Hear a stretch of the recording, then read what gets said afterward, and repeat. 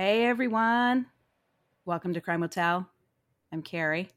And I'm Jamie. Do you have your beverage, Jamie? Girl, yes I do. I have a orange and honey blonde ale. It is fucking tasty. Good. Okay, so we're all set. Well, what about you? Are you drinking? I am. Oh, I don't want to be the only booze hound over here. Okay. it's like a thing. You know that. So today I have got a story for you. It's interesting. It's got some, I wouldn't say that like you get closure at the end because we don't really know why.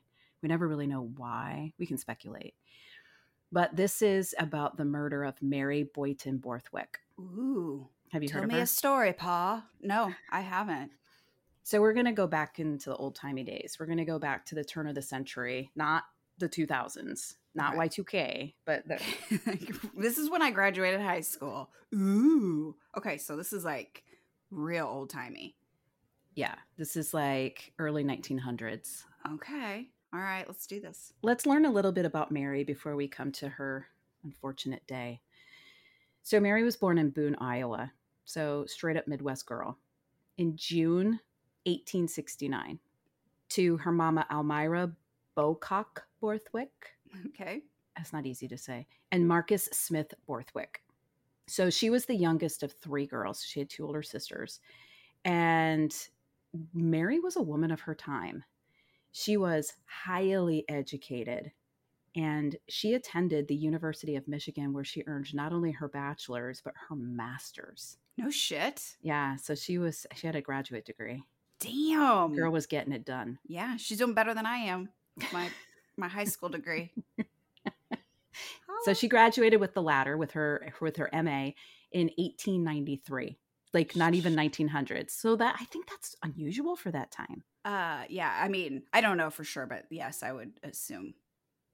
So she later began working as a librarian in Port Huron, Michigan.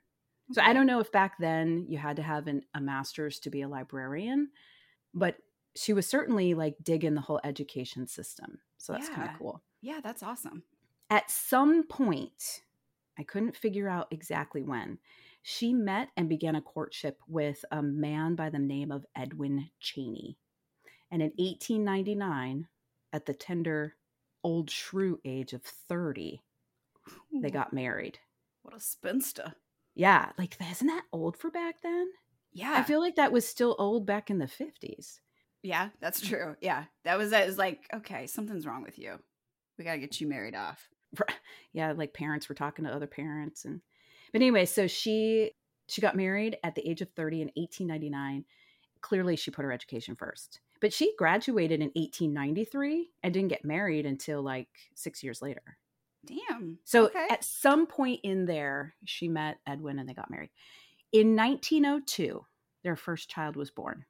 They had a son. His name was John. Okay. Soon followed a daughter. They named her Martha in 1905. Interestingly, though, they already had a child before John and Martha came along. Okay.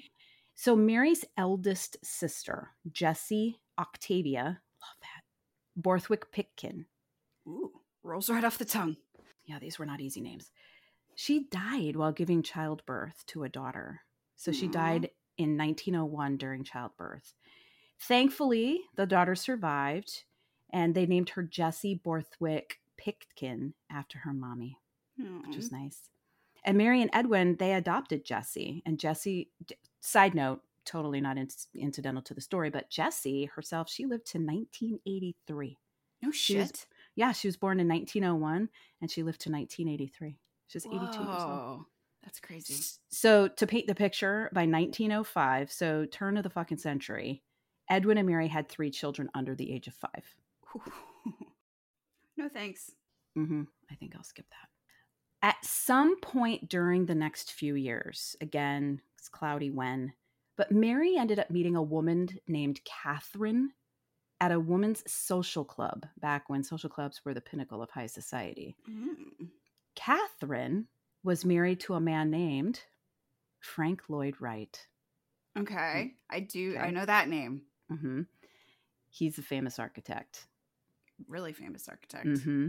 Okay. So this friendship between Catherine and Mary eventually led to Mary's husband, Edwin, hiring Wright to design a home for him, Mary, and their 3 children in Oak Park, Illinois, which is in the Chicago area. It's like a suburb. Okay.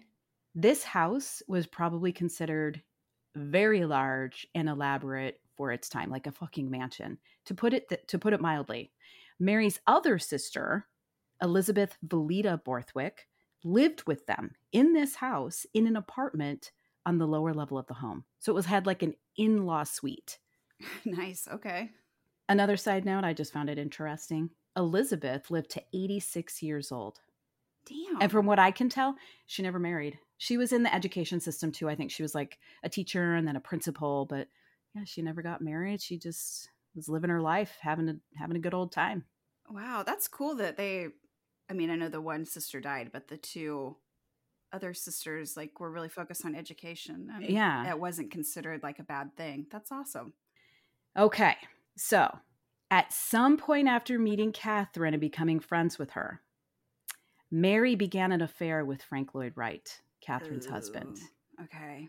And in 1909, the 2 of them said, bye, peace out, to Edwin, Catherine, and all of their collective children.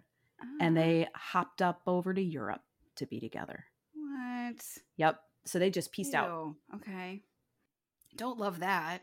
Not cool. Mm-mm. Kind of a dick move.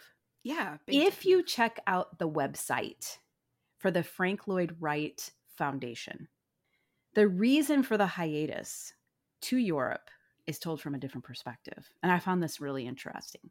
So Wright went to Europe with Mary to, quote, escape the weariness and discontent that now governed both his professional and personal life. Okay. That's what they say on his foundation website to explain the hiatus to Europe. When in reality, they were boinking each other and having an affair, and they didn't want their husband and wife and children, and so they just went to Europe. They're like, let's get the fuck out of here. Cool. So Wright ended up returning to the U.S. in late 1910, but Mary stayed in Europe. So her time there allowed her not only to escape the public outcry of her relationship with Wright, because back then this was not cool. I mean, it's not cool now, but back then it was even more like, and everybody said everybody's business. But it also gave her the time she needed to solicit a divorce from Edwin using the reason of abandonment, which I found very interesting. Yeah. Okay. Like, is it her abandoning him or him abandoning her? So I don't know, but I couldn't get clarification on what exactly the reason of abandonment meant, but that was the reason. Huh. Okay. Edwin granted her the divorce she wanted. Wright wasn't so lucky. He wanted a divorce from Catherine, and Catherine refused to grant him a divorce. Really? She was basically like, nope, fuck you. I'm not going to make this easy for you. You want to go running off and gallivanting all over Europe, fucking some other chick?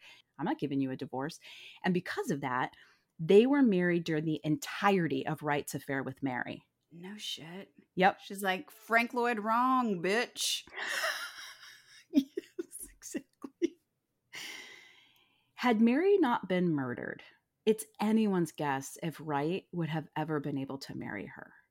Who knows if Catherine would have ever been like, no, Probably not. I don't know. We're slowly marching towards the fateful day. So now we're in 1910. Wright returns to the States in October of 1910. And when he does, he sweet talks his dear old mom into purchasing land in Spring Green, Wisconsin. That plot that he wanted his mom to purchase for him was located close to the land her family owned. So Spring Green is a township in rural Wisconsin in the southwestern part of the state. So if you were to look at a map, it's in the lower left-hand corner of Wisconsin. It's close to the Wisconsin River, and it's a modest drive from the capital of Madison. So like maybe 35, 40 minutes. Okay. Spring Green had a population of just over 1,600 residents as of the 2010 census. So you can imagine how small the population was to be in like early 1900s. I actually tried looking for the census, the 1910 census. So Spring Green became a township in 1843. So I was like, okay, so the 1910 census is the closest census to when this murder occurred. I couldn't find anything. So I wasn't able to determine how many people, at least from publicly available free sources, but I didn't have any luck there. So Spring Green, why that's important is because it's best known for being the home to Taliesin, the house that Wright built in 1911 for Mary on that plot of land that his mommy bought for him so they could continue carrying on their affair. I like how he's like, Mommy, can you help me with my fuck pad? Yep. That's so weird. Okay. Interesting. So Mary eventually returned to the States-ish in 1911. And I say ish because she actually went and hung out with her children in Canada for the summer. So she was in Canada for a couple of months to hang with her children. I don't know where or how or like what the logistics of that looked like, but her children, she abandoned them. So they lived with Edwin full time. So she spent a couple of months in there and she basically was just waiting for the cogs of the court system to churn out her divorce from Edwin, which did end up happening. And they became officially divorced in August of 1911. Okay. And then shortly thereafter, she moved in with Wright at Taliesin. Gotcha. Okay. It did not take long for the locals to start calling this the Love Castle. But in 3 short years, it would be the Murder Mansion. Ooh, shit. Side note, the locals were fucking pissed that Wright and Mary took up residence in Spring Green. They were not happy about this salacious, scandalous affair and these two people being very open about the fact that they're married. Well, Wright was married to someone else. They both had children with other people, and they had left their spouses to be together. They were not happy. Some were said to have been upset about the example it set for the children of the town.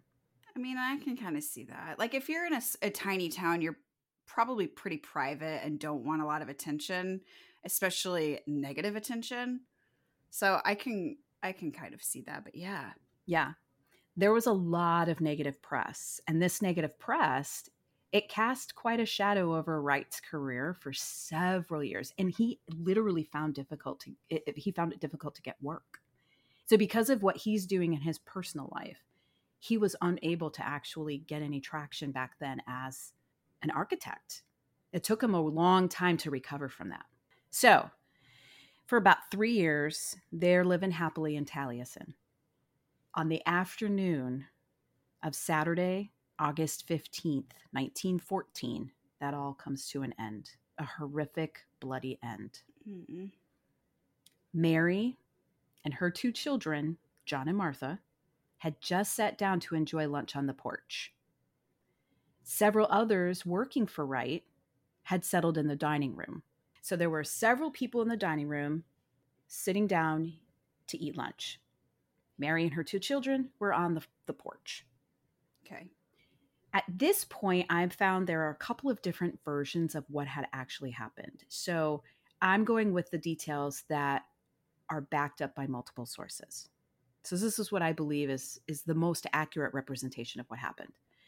As Mary was enjoying her soup, a handyman from Barbados, he was an immigrant from Barbados, his name is Julian Carlton. He had been working for Wright for several months, approached Mary from behind while she's just enjoying her soup at lunch, and buried a hatchet into the back of her head. Fuck. Took her out with one fell swoop. What the fuck? Now you got John and Martha sitting there, and their children. I mean, these poor babies, they're just sitting there like, oh my. Imagine the shock they're trying to process. And Mom? During that, holy shit, he mauled the shit out of them with the hatchet and took them down too. Whoa. Okay. Fuck. Okay. So then he next turned his attention to the workers eating lunch in the dining room. So the dining room had 2 entrances and a window. It had 2 doors on either side. Those doors were shut. They were in there. They were enjoying, probably from a standpoint, like in those days, the workers didn't cavort with the family, right? So the family was on the porch having lunch. The workers were separated in the dining room having lunch. So can I just say real quick, is it odd that the family was on the porch, but the workers were in the dining room? Or was that like the porch was a fancier spot? Maybe it was fancier. Or cooler, maybe? I don't know. Maybe. Yeah. Taliesin it's just on a gorgeous piece of property. And so the views had to have been just stunning. Okay. Makes sense. So Julian Carlton, he turned his attention to the people that were eating lunch in the dining room. And what he did was he poured gasoline under the closed dining room door. He lit that gasoline on fire. Then he ran around the house to the other entrance to the dining room and stood by that door and attacked the workers, all of them, with the hatchet as they were trying to escape the flames. So on one side, he lights this fire, smoke starts to happen, fire starts to happen. He runs around and stands guard at the door, knowing that they're going to go to the other entrance or exit to get out to escape the flames so they don't burn. And he's like hacking at them as they're coming out the door. Oh my God. In all, Julian Carlton murdered 7 people that day. 7 people. Jesus. Mary, her 2 children, John, who was only 12, and Martha, who was she was 8. Oh my God. They were only visiting for the day. Remember, they lived in Canada. They didn't live at Taliesin. They were only there for the day visiting their mom. And she's like, and you don't even get to come in the house. You have to eat on the porch, fuckers. Right. 3 employees that worked for Wright, David Lindblom, who was their gardener, Emil Brodell, a draftsman, perhaps like an engineer, Thomas Bunker, a workman, or like, I guess equivalent to a modern day handyman, and Ernest Weston, who was the son of Wright's carpenter, William Weston. Those people, he killed all of them. Oh my God. There were 2 others that were there, William Weston, Ernest's dad, the carpenter, and Herbert Fritz. I also saw his name as Thomas Fritz, so I'm wondering if Thomas was his middle name, and sometimes he went by Thomas, sometimes he went by Herbert. So Herbert Thomas Fritz. I'm not sure what he was employed to do, irrelevant, but they were the only survivors. They were injured, but they were the only survivors, and they actually helped put out the fire before it destroyed the entire residential wing of the home. So the entire residential wing didn't like go up in flames. It was just, they were able to contain it to just like the porch and the dining room and probably the kitchen and things like that. Okay. Wright wasn't even there. He was actually away from Taliesin that day on business in Chicago because this was in Spring Green, Wisconsin. This is where Taliesin is. So he was several hours away in Chicago working on the design for Chicago's Midway Gardens. So that's kind of cool to know that. That's pretty cool. Newspapers reported at the time that Mary was, quote, cut about the head and neck, her clothing burned, while her son John had his, quote, head chopped open, badly burned, and her daughter Martha was, quote, cut about the head. So he like went for the head. That there's something about like murders in general are rough, but there's something about like an axe or a hatchet that is so brutal, and especially to the fucking head. Like I can't. It is like so brutal and so intense. And head wounds bleed like crazy. They bleed like crazy. Yeah. So if you think about like what this scene must have looked like, it must have been just atrociously horrendous with blood it must have been, imagine the first responders. So Herbert Thomas Fritz, he survived by jumping out a window. I'm not sure how William Weston survived, but they did both survive. But Herbert Fritz was the one that saw Julian Carlton running around the side of the house to the other dining room entrance to attack the others with his hatchet. And that's how we know who did this. Because Herbert saw Julian. As soon as that fire started, Herbert jumped out the window. I'm not sure why everybody else didn't. They were going out the door. Eventually, Julian Carlton, the murderer, was found hiding inside the furnace in the basement of the home. What? Yeah, he was inside the furnace in the basement of the home. And he had actually consumed an acid tablet with the intention to die by suicide. Oh, shit. Yep. So he goes and he murders all these people. And then This was like planned out. Big time. Premeditated. Wow. Okay. Unfortunately, his plan to die by suicide did not work, and he was taken to jail. However, the acid damaged his digestive tract so severely that despite medical intervention, he wasn't able to eat or drink anything and died from starvation 7 weeks after his reign of terror. Oh, okay. So he had a horrible death. Yeah. I mean, okay. He never, ever disclosed his motive. Really? Mm-hmm. Okay. Interesting. Do you want to talk about theories? There are 2 theories. Yeah. Yeah. Because my mind's like, was he like hired to take out all these people or take out her and then any witnesses? Or like, was he just fucking out of his gourd? Like, what? Okay. Yeah. Go ahead. Sorry. So there are 2 theories as to why he did this. The first one comes from his wife, Gertrude. Side note, I love that name. Gertrude said that he had been acting increasingly paranoid in the weeks and days leading up to the murders. Okay. He had started sleeping with a hatchet next to his bed. There had been rumors suggesting that other workers, I don't know if it were the people in the dining room or other workers, but that there were other workers who were using racial slurs against him. Fantastic. Because again, he was an immigrant from Barbados, so probably very dark skin. And so there were rumors suggesting that there was some racial discrimination going on. Cool. And Mary had recently told Carlton and Gertrude that they needed to find work somewhere else and were no longer allowed to work at Taliesin. So they had just been fired. Okay. So she worked there too. Yes, she was like a housekeeper. Gotcha. Okay. Worked in the kitchen, kept the house, cooked. Oy. Okay. The second theory is that Carlton simply experienced a mental health crisis and snapped. That sounds about right. Yeah. My theory, it was probably a combination of all of that. Yeah. Like it was, I'm sure that he had to have some sort of mental instability. And then you tack on fucking racists being a-holes and possibly losing your job. Yeah. I'm sure that probably triggered something pretty major. Yeah.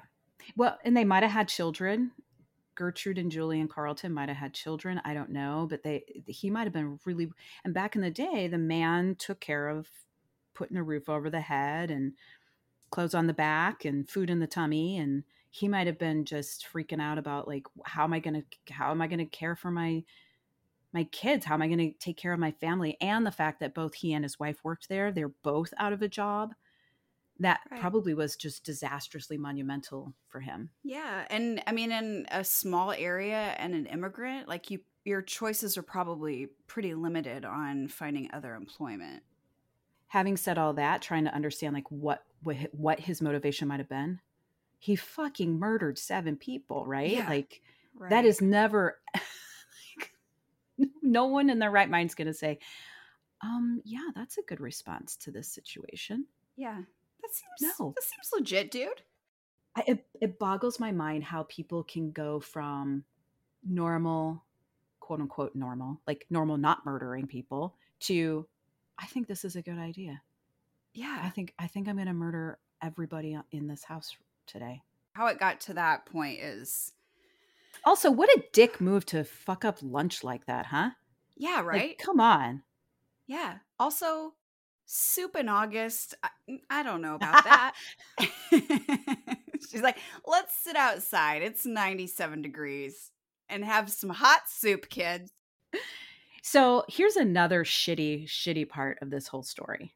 The community of Spring Green, they had a fucking field day when they learned of specifically Mary's murder. The press wrote, quote, "The tragic ruin of the kingdom of love was, quote, the strongest argument that the avenging angel still flies." Ew. Like the press was literally like, sorry, bitch, that's what you get for having an affair. You get your head sliced open with a hatchet. You deserved it. Being dressed like that. Me? Like, what the fuck? Could you imagine if the press did something like that today?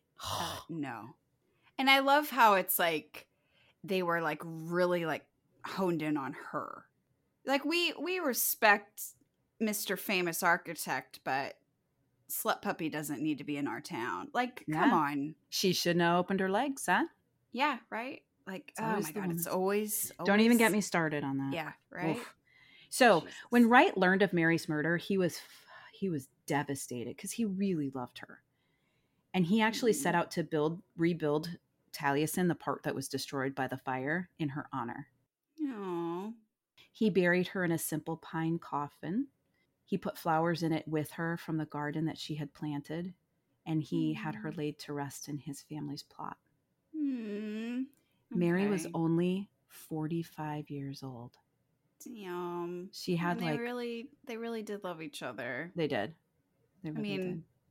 Despite all the other shittiness. Yeah, but nobody just, murder is never okay, right? Right. Especially 2 little kids. I know. I don't want to say that's the worst part, because no life is, do you know what I mean? All life is precious, but fucking A, 8 years old and 12 years old. Are you kidding me? They were truly innocent, and that's just always really, really tough. Kids get me.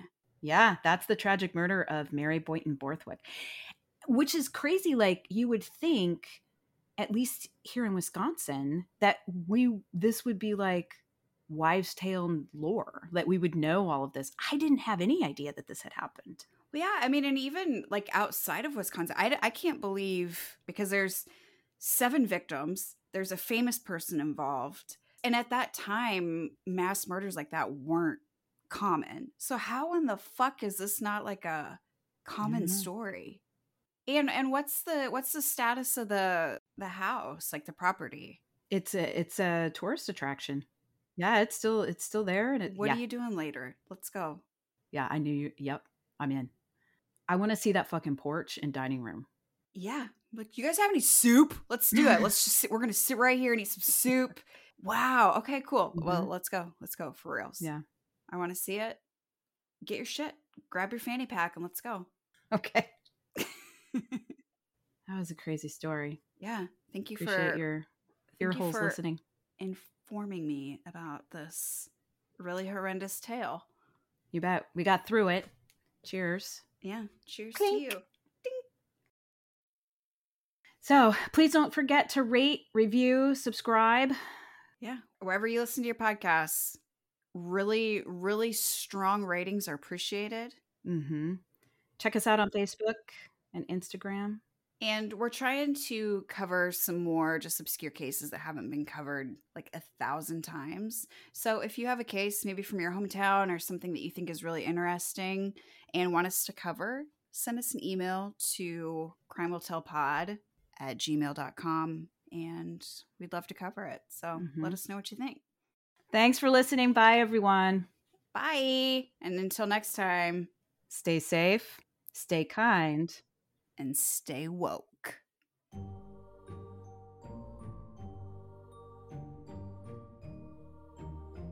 It's Frank Lloyd fucking Wright. I didn't realize there was an option between regular cans and tall boys, but I was like, fucking load me up. This is the one time when I'm okay with a tall boy. Do you have any tall lady cans? Why do you have to be gender specific? You want cake? Fuck yeah, I want some cake. People are fucking rank. That's me.